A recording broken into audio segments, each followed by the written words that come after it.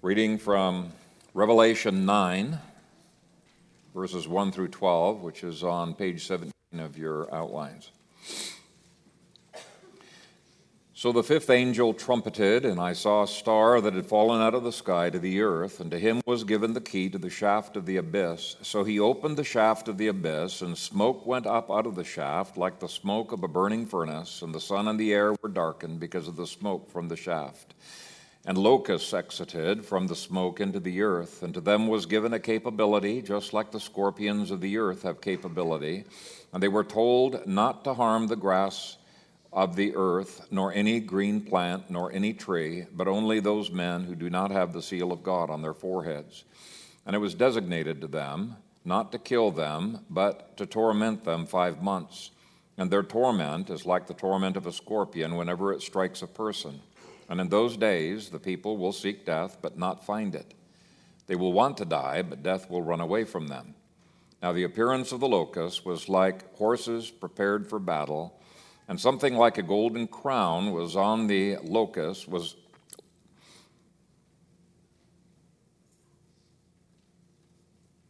And something like a golden crown was on their heads, and their faces were like human faces. They had hair like a woman's, and their teeth was like a lion's. They had breastplates like breastplates of iron, and the noise of their wings was like the noise of many chariots with horses rushing into battle. And they have tails like scorpions and stingers precisely in those tails. They have the capability to hurt the populace 5 months, having as king over them the angel of the abyss. His name in Hebrew is Abaddon, while in Greek he has the name Apollyon. The first woe is past, but 2 woes are still coming after these.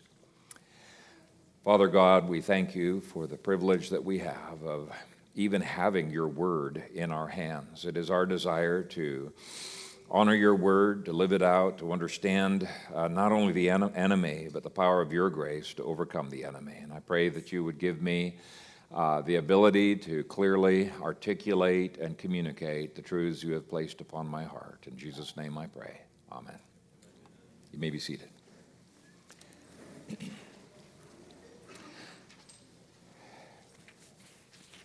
Well, this is my third sermon on the fifth trumpet, and I'm spending more time on it for 2 reasons. The first reason is that this trumpet is frequently taken out of order by various schools of eschatology, and in the first sermon I pointed out there really is no need to do that. It fits the order of events perfectly because the symbols of the demons were the symbols of the armies that Titus brought up from Egypt.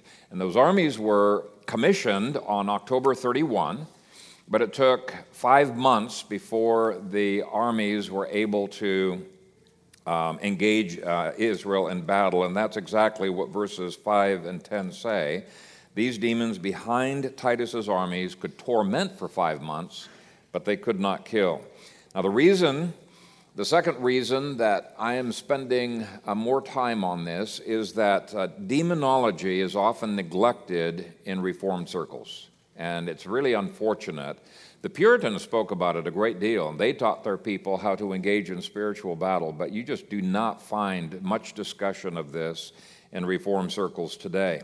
So last week I laid the groundwork for a theology of demonology by expanding on every word and phrase of verse 1, and today we're picking up at verse 2.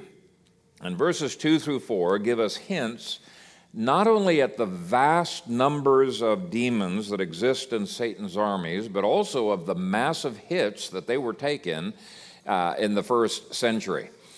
Point A can be a little bit intimidating, unnerving. Point B, I think, should be a very encouraging point. Let me make a statement to you about the unnerving point A. The church worldwide is surrounded by billions, if not trillions, even hundreds of trillions of demons who would like nothing better than to see us done in with. And the reason I come up with a figure of trillions of demons is simply by logical deduction. I want you to look at a few scriptures with me. We're not going to be preaching on the sixth trumpet, but if you look down at verse 16, this verse gives the number of demons that were stationed at the Euphrates and had up to this time been prevented from traveling outside that region. So that was just the demons in a very restricted locale. In the New King James it says, "Now the number of the army of the horsemen was 200 million. I heard the number of them." When I get to the preaching on this trumpet, I'll be pointing out that the word two does not actually occur in 2/3 of the Greek manuscripts, and it is missing from 100% of the ecclesiastical text, the F35 manuscripts. The vast bulk of them have 100 million. But either way, 200 million, 100 million is a vast number of demons to be stationed at the Euphrates River. Elsewhere, we discover that there were demonic armies stationed in every country of the world. For example, in Daniel chapter 10, it mentions a prince, a demonic prince who was over Persia. And when you study how long he was able to resist Michael the archangel and all of the myriad good angels that he had fighting with him, it is pretty clear that there must have been a vast demonic presence in Persia. That same chapter speaks of a demonic prince of Greece in verse 20, who presumably is in charge of his own armies of fallen angels. Isaiah 14 describes the demonic powers over Babylon. Ezekiel 28 describes the demonic ruler over Tyre. Revelation 6 describes various demonic cherubim angels that had power in the Empire of Rome, each of whom had different jurisdictions. Revelation 13 will describe a demonic prince that had authority over Israel. When I preached on Acts 16, I showed how Paul bound the python spirit that was over the whole region of Greece and Macedonia, and we're going to return to that passage in a little bit because the demonic king of verse 11 of our passage here is exactly the same God that Paul had to deal with in Acts chapter 16, Apollo. But the point I'm making right now is that every country has its demonic hordes unless those hordes have been bound in the pit. And if one region at the Euphrates had 100 million demons that could be spared to be poured out upon Israel, how many demons remained in Euphrates and how many demons were there in other countries? We don't know for sure the number. We don't know whether it would be legitimate to multiply 100 million times the number of countries in the world. I doubt that that is accurate because that does appear to be just one grouping of demons at the Euphrates. I believe it was attached to Vespasian's army in that region.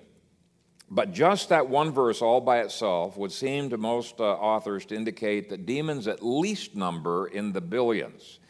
But I want you to take a look at verses 2 through 3, where we have a metaphor of a locust plague coming up out of the pit.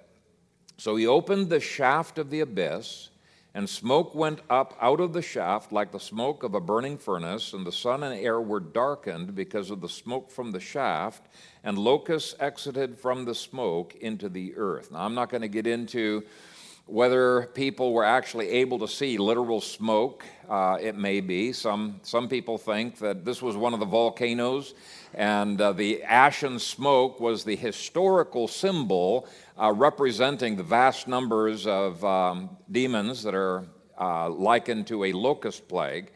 I'm not going to get into that, but almost all commentaries agree that the darkening of the sky was a locust metaphor of how many demons were arising. It's such a massive number of demons that it darkens the sky.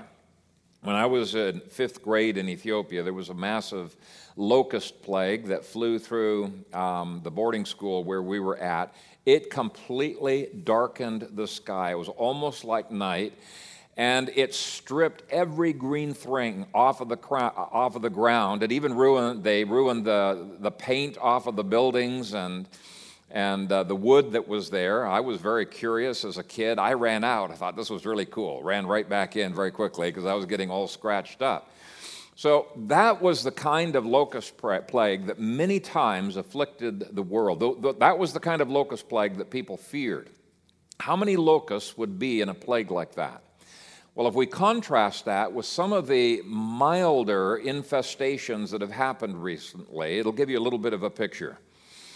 Recently, Egypt had a tiny locust infestation of 30 million locusts. And they said it hardly impacted anything at all. So that was not a big locust plague. In 2005, there was a locust plague of billions of locusts in Australia. That was a little worse, but not nearly as bad as the many locust plagues that have hit various countries over the past generations, even in my lifetime. And I did a little bit of research, and I found that to actually darken the sky would require trillions, if not hundreds of trillions, of locusts. The book, The Locust Effect, describes one such locust infestation in the Midwest that was particularly damaging. It says in 1875, trillions of locusts weighing 27 million tons. Now let's just stop and think about that figure a bit. A ton is 2,000 pounds, so you get 27 million tons. You multiply 27 million times 2,000, you come up with 54 trillion pounds of locusts. Now, I don't know how many locusts it takes to make up a pound, but we're talking very literally multiplied hundreds of trillions of locusts. So let me read that statement again. In 1875, trillions of locusts weighing 27 million tons swarmed over nearly 200,000 square miles across the American Midwest, an area greater than California, and ate everything. Every day consuming the equivalent of what 2.5 million men would eat. The locusts ate fence posts and the paint and siding from houses. They ate the wool off the backs of live sheep and the clothes left outside on clotheslines. When families hurriedly threw blankets over their gardens, the locusts devoured the blankets and then gorged themselves on the plants. Settlers watched their cows and other livestock die without grain or feed to provide them. The point is that to have a locust plague that actually darkens the sky, you're talking about multiplied trillions of demons in one army alone, the army of Apollyon. Now, when you add to that the army that's listed in verse 16 and the armies of other countries, then the Puritan claim that there are hundreds of trillions of demons does not seem exaggerated at all. Now, sadly, most Reformed Christians act as if demons don't even exist in their day-to-day thinking and their day-to-day living. But if you've read much of the Puritan writer William Gurnall, who wrote the big book, Christian in Complete Armor, I think most of you have at least volume 1 of that. If you've read very much in there, you realize that it's absolutely imperative that we take on 3 enemies: the world, the flesh, and the devil. Now, how many of you are really, really good at fighting the world and fighting your own flesh, but you've never even given a second thought to fighting against demons? It's actually a foolish stance to take, because if we are not making advancements against them, if we're not fighting against them, the likelihood is that they are making an impact in our lives. And it's worthwhile doing an inventory in our families and saying, is there any evidence that Satan has made an impact upon our family? What actions should we take? In verse 4, we see that these demons could not touch the believers who were sealed on their foreheads by God. It says, and they were told not to harm the grass of the earth, so obviously it's not a literal locust plague, nor any green plant, nor any tree, but only those men who do not have the seal of God on their foreheads. Now, who had the seal of God on their foreheads? Earlier we saw it wasn't every believer. It was believers who were completely devoted to God's cause, who hated sin, and who clung to righteousness. And the same was true of those who were sealed in Ezekiel chapter 9. In verse 4 of Ezekiel 9, God gave this command to the angel in that chapter. The Lord said to him, go through the midst of the city, through the midst of Jerusalem, put a mark on the foreheads of the men who sigh and cry over all the abominations that are done within it. So the only ones sealed in that chapter were the ones who hated the iniquity in their society. They loved God's righteousness. They were passionate for Him. This is what 1 John 5:18 says. We know that whoever is born of God does not keep on sinning, but he who has been born of God guards himself, and the wicked one does not touch him. And we're going to be spending some Sundays examining this chapter's demonology so that we can get a better handle of what it means to guard ourselves so that Satan cannot touch us. If we're not guarding ourselves, if we don't understand his strategies, if we're not fighting against his strategies, we're going to be in trouble. Satan has plenty of demons to spare to harass Christians and to try to make the Church of Jesus Christ ineffective. Week by week, I need to be restored to the Lord's table because I feel the incredible oppression of demonic opposition. Now, a lot of Christians aren't even aware that there's demons, that are messing with our lives, and yet those demons can tempt us. They can move our hearts just like they moved David's heart in 1 Chronicles chapter 21, verse 1 to number Israel. He didn't even realize he was being swayed, was being moved by Satan in that chapter, but he was. Demons can turn couples against each other. They can move people to gossip. They can bring bitterness between people, and you look at it and you wonder, why is there even bitterness here? It's an irrational thing that can occur. Many conflicts occur within families because they are not recognizing the right enemy. They think their enemy is flesh and blood, and it's not. It's the demonic, and they've not gone to the Lord in prayer and in spiritual warfare. In Matthew 13, it indicates demons can be involved in even a little thing like snatching the word of God out of your hearts as soon as the preacher preaches that word. And that's Matthew chapter 13. Those demons do not want the word to take root, so they will worm their way into our minds to make them wander or be lazy or be critical or be uncaring. Demons really could care less if you are academic and very diligent in your studies on other subjects, so long as you are not academic and diligent in your study of the Scriptures.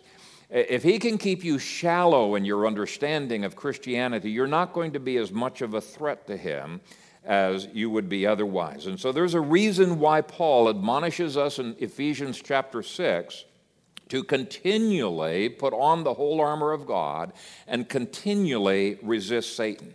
Any Christian worth his salt is daily battling with demons. The armies of demons are real, they are numerous, and they are powerful, and to ignore them is foolishness on a high order. In any case, most commentators take this metaphor of a locust plague as a picture of billions of demons at a minimum, and perhaps trillions and even hundreds of trillions. We don't know the exact number. We just know that there's a lot of them. There's just an awful lot of demons out there. Now, one of the encouraging things later on is we're going to see there are twice as many good angels as there are fallen angels. But let me give you more encouraging news. This is your next point. At some point in history, these demons had been bound in the pit. That means they can be bound in history. Let me repeat that. They can be bound in history. And we ought to study what it takes to bind Satan's army. What did it take to bind certain demons at the Euphrates so that they could not infest other countries? What did it take to bind them there? What did it take to bind these demons previously in the pit so that they would not be able to come up? Verse 2 says, so he opened the shaft of the abyss, so there is an unlocking of the prison going on. Verse 3, and the locusts exited from the smoke into the earth. Now, we'll be seeing a similar future binding of Satan in Revelation, sometime future to us, but before the 1,000 years, and a similar unleashing of Satan and his demons out of the pit at the end of history. In other words, at the end of the 1,000 years. There will be so many enemies unleashed from the abyss, it'll be like the sand upon the seashore. I've recently, you may be curious about this, but I've recently been finally convinced by Francis Nigel Lee and B.B. Warfield and a number of other scholars that I've been studying that there will be no final apostasy in history. I used to scoff at that position, thinking, just reading it on face value, Revelation 20, surely that has to indicate that there's going to be a great falling away at the end of history. And it was a big hurdle for me to get over, but Francis Nigel Lee points out that the tares and all of the enemies of God's kingdom are going to be resurrected after the 1,000 years, and these countless citizens of hell, both the resurrected unbelievers and the demons who are unleashed from hell, both of them will gather together to make one last attack upon God's people. But before they can achieve anything, the saints will also be resurrected, and they will join in judging those nations, including the extinct nations of Gog and Magog. They'll be there, and there are scriptures that indicate that 100% of Gog and Magog are in hell right now. They were completely wiped out in Old Testament times. Now, when we get to Revelation 20, we're going to be looking at some very, very interesting language in the Greek, which indicate that those enemies are not then living on the earth. They come up out of the earth, out of Hades. So he's not talking about an apostasy of living people, but Satan deceiving people who have been newly resurrected into thinking that they can have a successful rebellion. Well, I won't deal with that controversy anymore today, but I thought you might want to have a heads up of where that's heading. The main point that I want to make this morning, though, is on almost every interpretation of Revelation, there are demons who get bound more than once in history, and there are demons who get unleashed from the pit more than once in history. That's the key point. I believe there are multiple bindings of the demons as the gospel goes forth, multiple releasings of demons from the pit as nations apostatize. The final binding of all demons is still future to us, and the final releasing of all demons out of the pit, along with all of what the scripture speaks of as the nations that are now dwelling in hell, that's still future to us too. So what is this binding and loosing? And we're going to get into that in much more detail when we get to Revelation 20, but there's a hint of it right here in this chapter. If you look at verse 11, it calls the demon king who came up out of the pit Apollyon. Now, in my first sermon on this trumpet, we saw that that is simply the Greek spelling of the Latin god Apollo.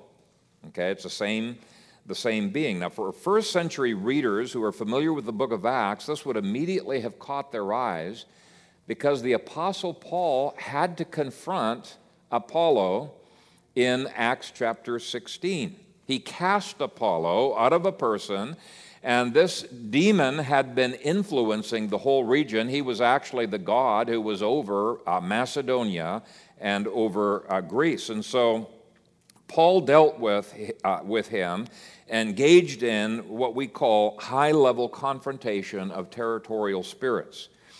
So the first conclusion you can come to is Apollo was obviously not in the pit in Acts chapter 16.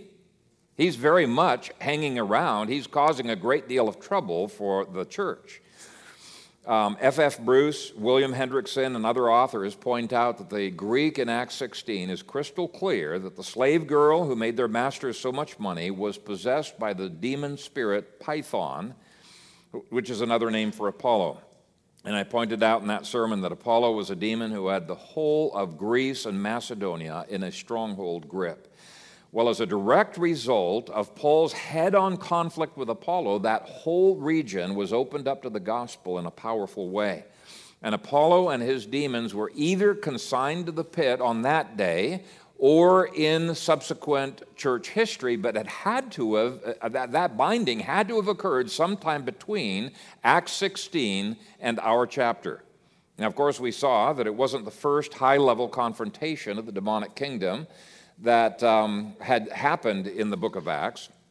In that sermon, I pointed out that Peter's confrontation of the sorcerer Simon Magus in Acts chapter 8 was a head-on confrontation with the demon who was over the whole region of Samaria.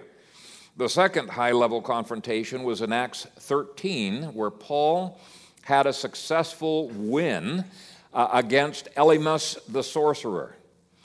And as a result, the civil magistrate, Sergius Paulus, who had been in demonic bondage to that spirit, was freed up, and it freed up that whole region again to the gospel.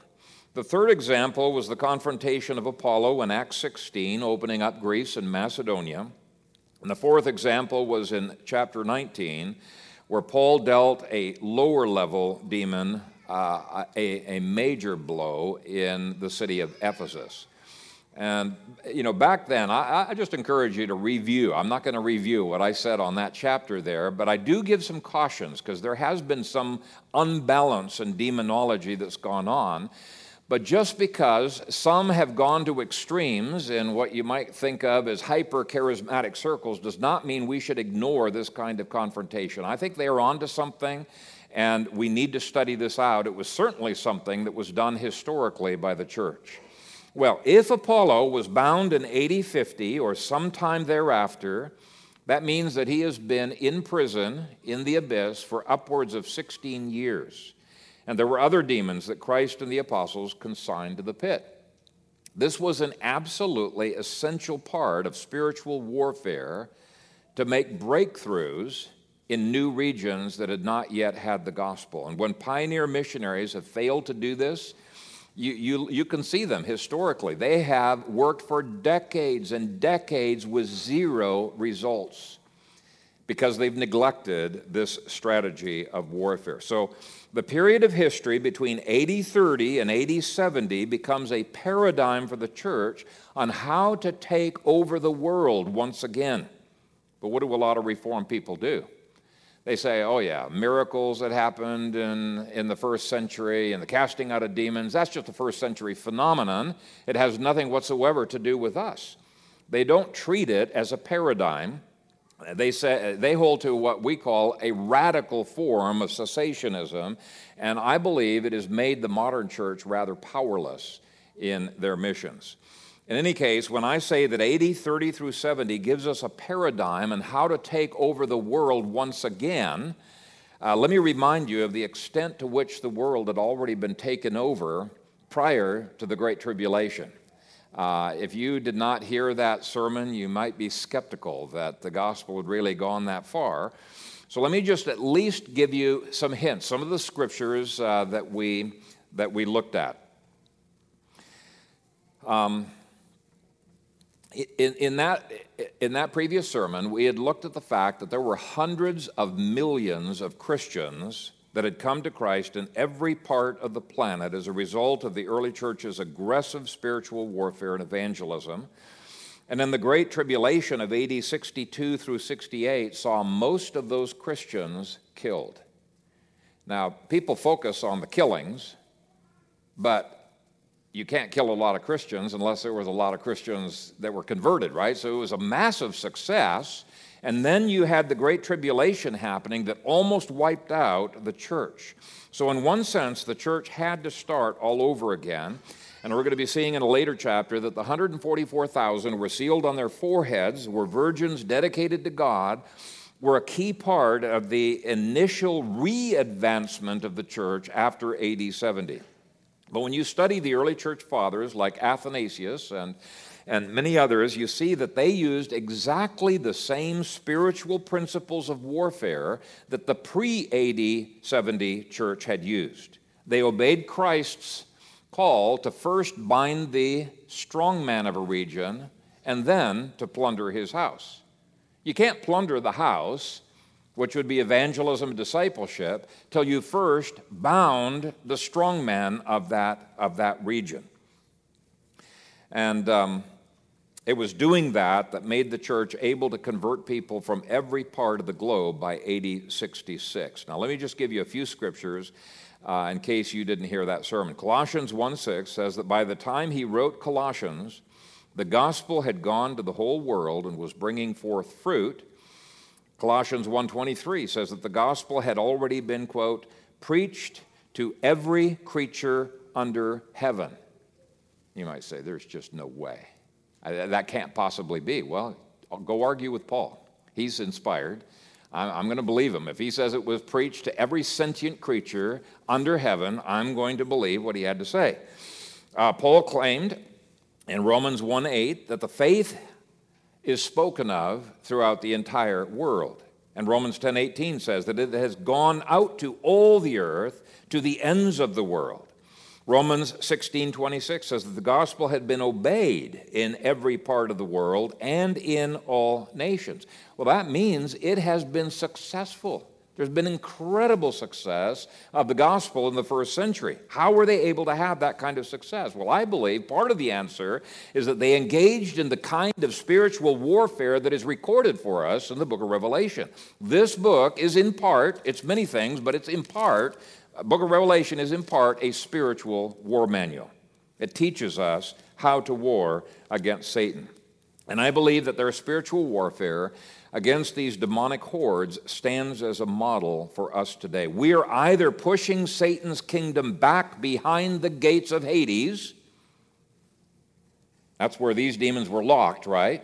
We're either pushing them back behind its gates of Hades, or those gates of Hades are being opened up and demons are marching against us, but there is no in between.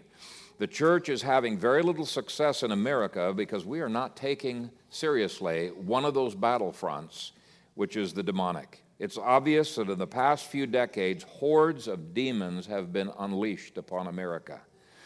But back to the encouraging news. What are the hits that Satan took, that his kingdom took? I believe Acts 16 would be one of them. Somehow the church managed to bind Apollo and his massive army to the pit sometime before October 31 of AD 66. That's encouraging. It shows it's possible. Zechariah 13 says this is what the gospel does.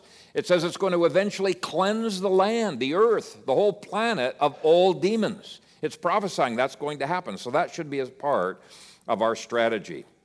But why does God unleash these demons on October 31 of AD 66? Why, when the church has made so much success in getting rid of demons, why would God unleash them?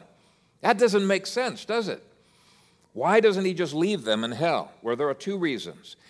In the last sermon, I dealt with the first reason, and that is that demons are unleashed as a judgment on a nation that refuses to submit to God's laws. God does not allow backslidden nations to continue to enjoy the fruits of previous Christian generations forever. No, there's a cost to apostasy. There comes a time when a nation has given Satan legal ground for the demonic to be at work.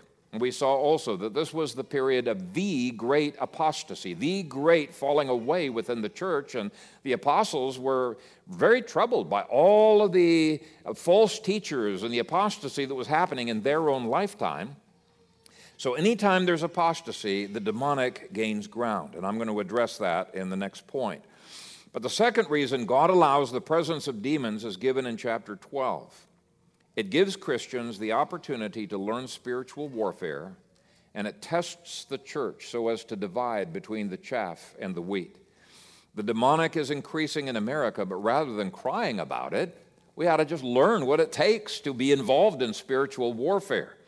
And I think Judges 3, 1 through 4, perfectly describes the second reason. It says this: Now these are the nations which the Lord left, that he might test Israel by them, that is, all who had not known any of the wars in Canaan. This was only so that the generations of the children of Israel might be taught to know war, at least those who had not formerly known it. Namely, 5 lords of the Philistines, all the Canaanites, the Sidonians, and the Hivites who dwell in Mount Lebanon, from Mount Baal Hermon to the entrance of Hamath. And they were left that he might test Israel by them, to know whether they would obey the commandments of the Lord, which he had commanded their fathers by the hand of Moses. So he's giving 2 reasons for leaving enemies in the land: to train believers in war, and to divide between the men and the boys, okay, when it comes to spiritual warfare. Basically, that's what he's saying. It separates between those who are going to be radically following God's word and those who are going to be operating in terms of the wisdom of the world. But I do want to end with that first reason. It is implied in verse 3 when it says, "And to them was given a capability, just like the scorpions of the earth have capability." Now, on another sermon, we'll be getting into the physical manifestations that are very similar to actually being stung by a scorpion. We'll look at that later. But I want to focus on that word capability because Pickering has mistranslated it. It's the Greek word exousia, and the dictionary gives 7 definitions for that word, none of which means capability, and all of which deal with the legal sphere, the legal framework. He translated it that way, probably because he didn't see how a literal, the normal definitions would fit for a literal locust. But here's the dictionary definitions. First of all, the legal right to choose, control, or dispose of property. Second, the ability to control or govern, or the jurisdiction to control or govern. Third, authority. Fourth, official power exercised by a legal office. Fifth, ruling authority. Sixth, the sphere in which authority is exercised. And seventh, the means of exercising authority. Now, you'll notice how every one of those definitions deals with the legal sphere or authority. So literally, this should be translated, "And to them was given authority, just as the scorpions of the earth have authority." Now, Pickering will respond, but scorpions don't have authority. None of those legal definitions for exousia really fits a literal scorpion. Let's go through them. They don't have the legal right to control or dispose of property since they don't own property. They don't have the ability to govern since scorpions don't have a king, don't control or govern territory. They don't have authority. They don't have official office. They are not ruling authorities. They don't have a sphere in which that authority is exercised, and they don't have the means of exercising authority. A literal locust simply does not fit any definition of the word exousia. But I think the answer is not to change the definition of the word. Stick with the definition of the word. Let's translate it literally as power or authority or legal ground. And instead of applying it to literal scorpions, we've not been dealing with literal locusts, right?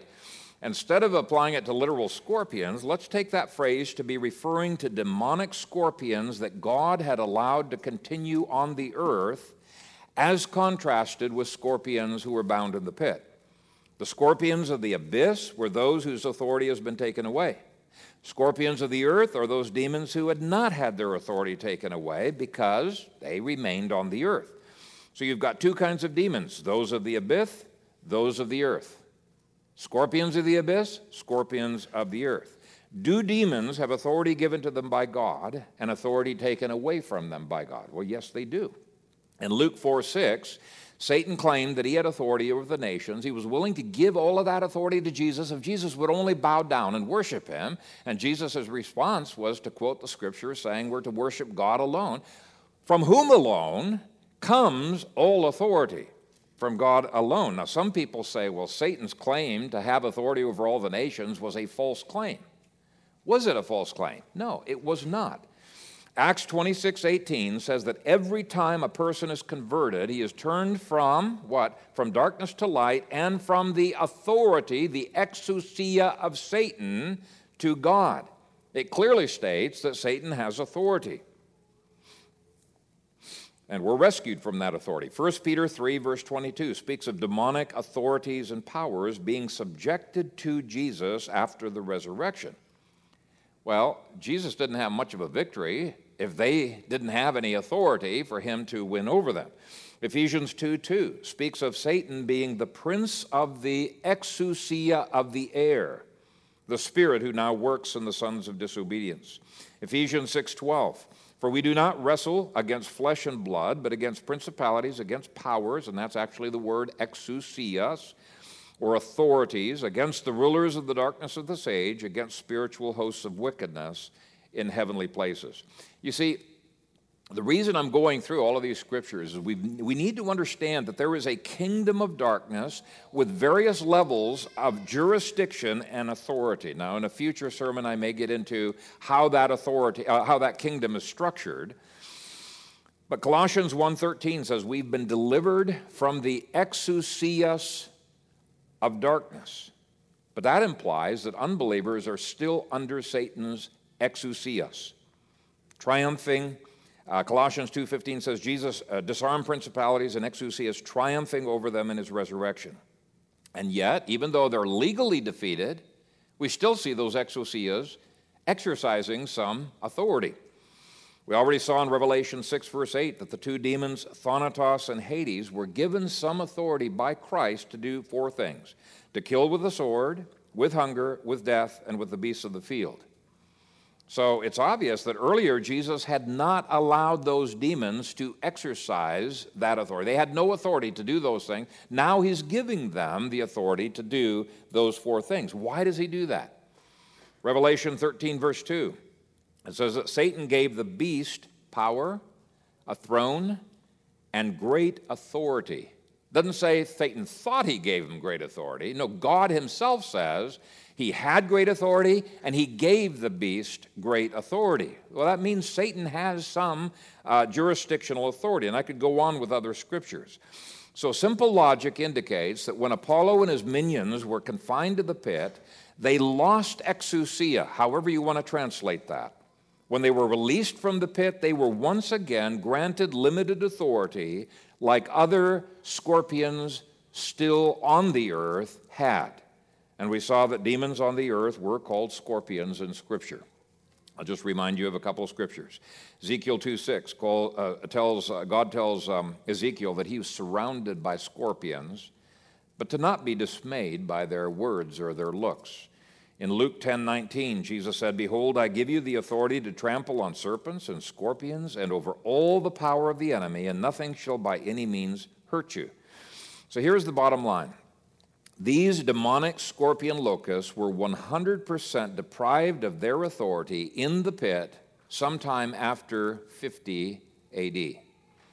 When they were released, they were given limited power, limited authority to torment men who did not have the seal on their foreheads for 5 months, but not to kill anybody. Now that authority is expanded later to be able to kill.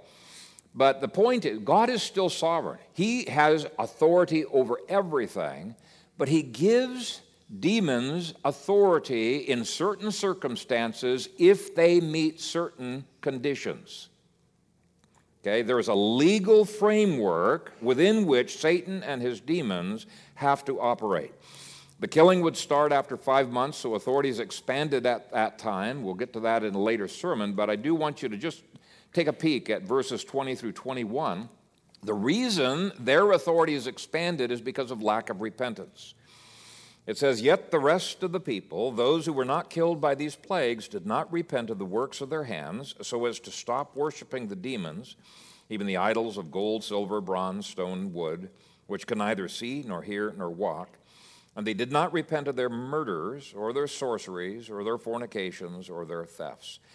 Repentance and cleansing in the blood of Christ is the key to relief from the demonic.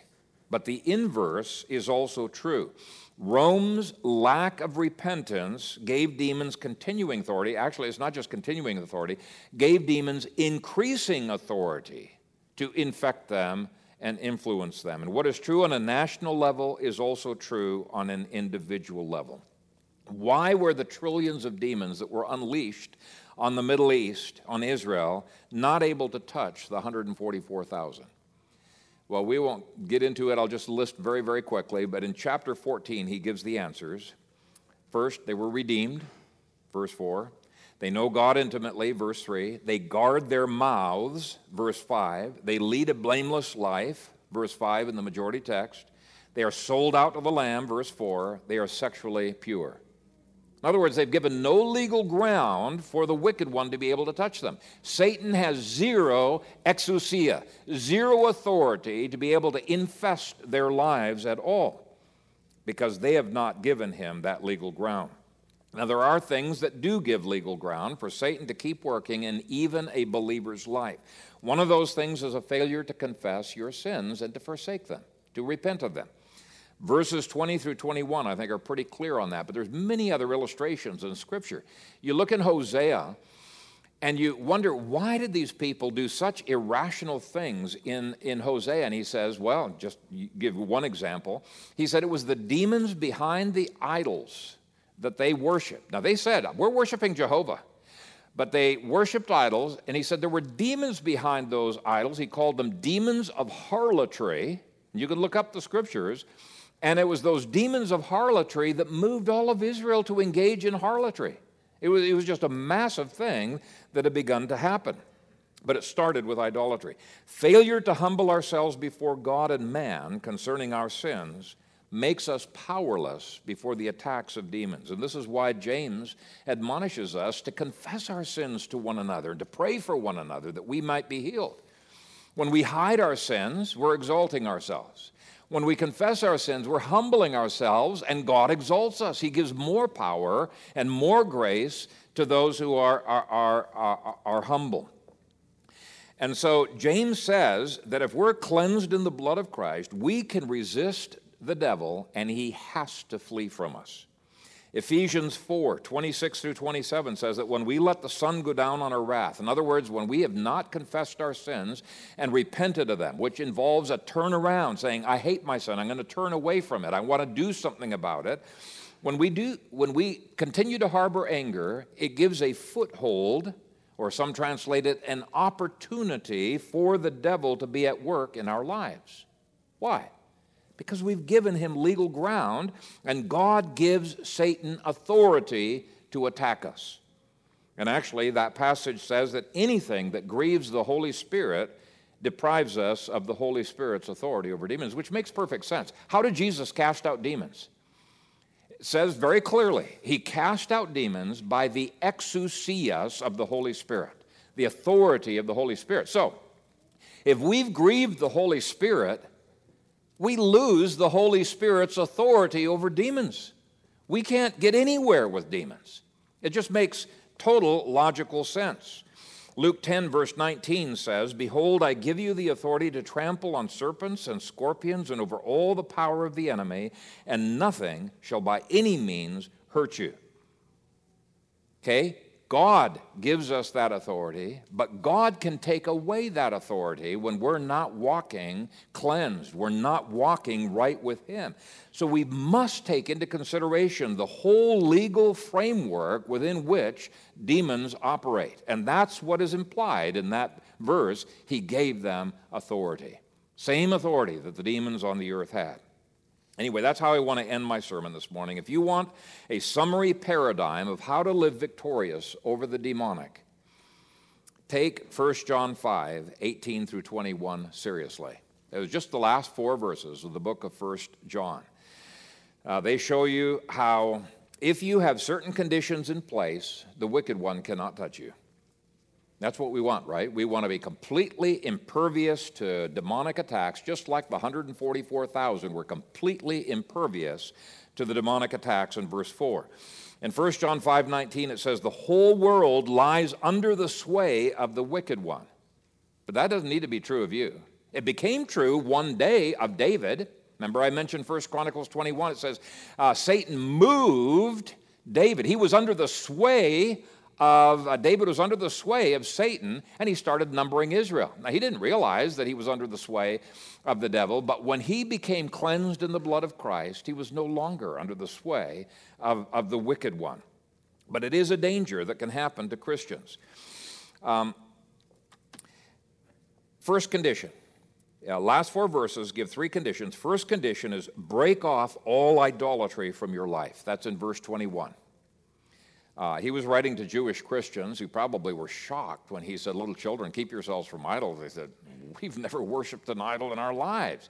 They were thinking of wood idols, gold idols, silver idols. Yeah, they hadn't worshiped idols in that crass, gross sense that verse 20 talks about, but idols can be mental.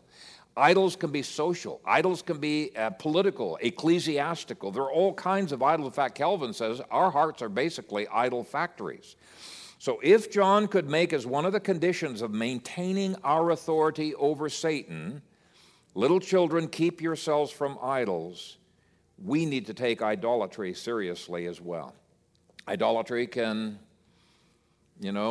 involve the entertainment that you're involved in. Your car can be an idol. Your family can be an idol. Anything that captivates you in a way that keeps you from being sold out to Christ is likely an idol. The second condition that John insists upon is that we must break off all habits of sin.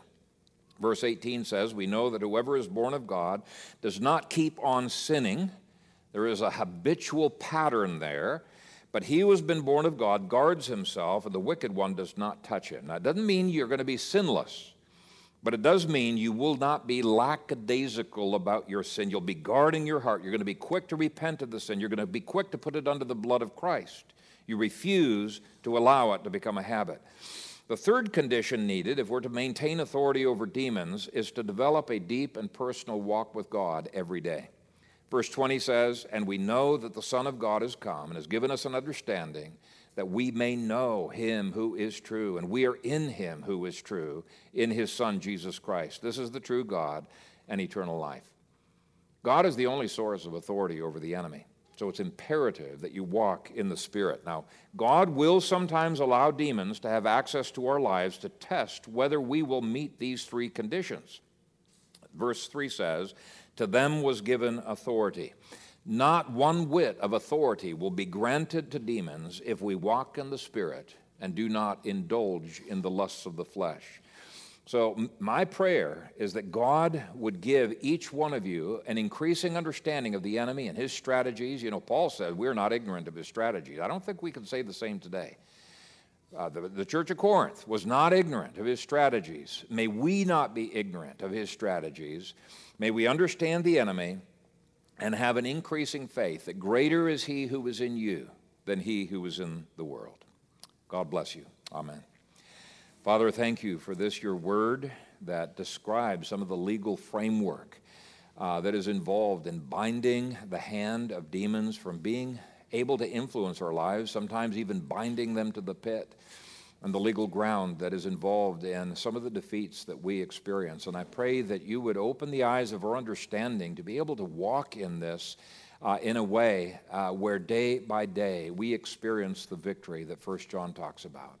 We end out this service and singing the psalm and just pray that you would grant to us, Father, the faith that David had, that even though he was surrounded by millions of enemies, not just human, but demonic enemies as well, that he was able to sleep. He was able to sleep the day before that great battle, knowing that if you are for us, who can be against us? And so we pray this in Christ's name. Amen.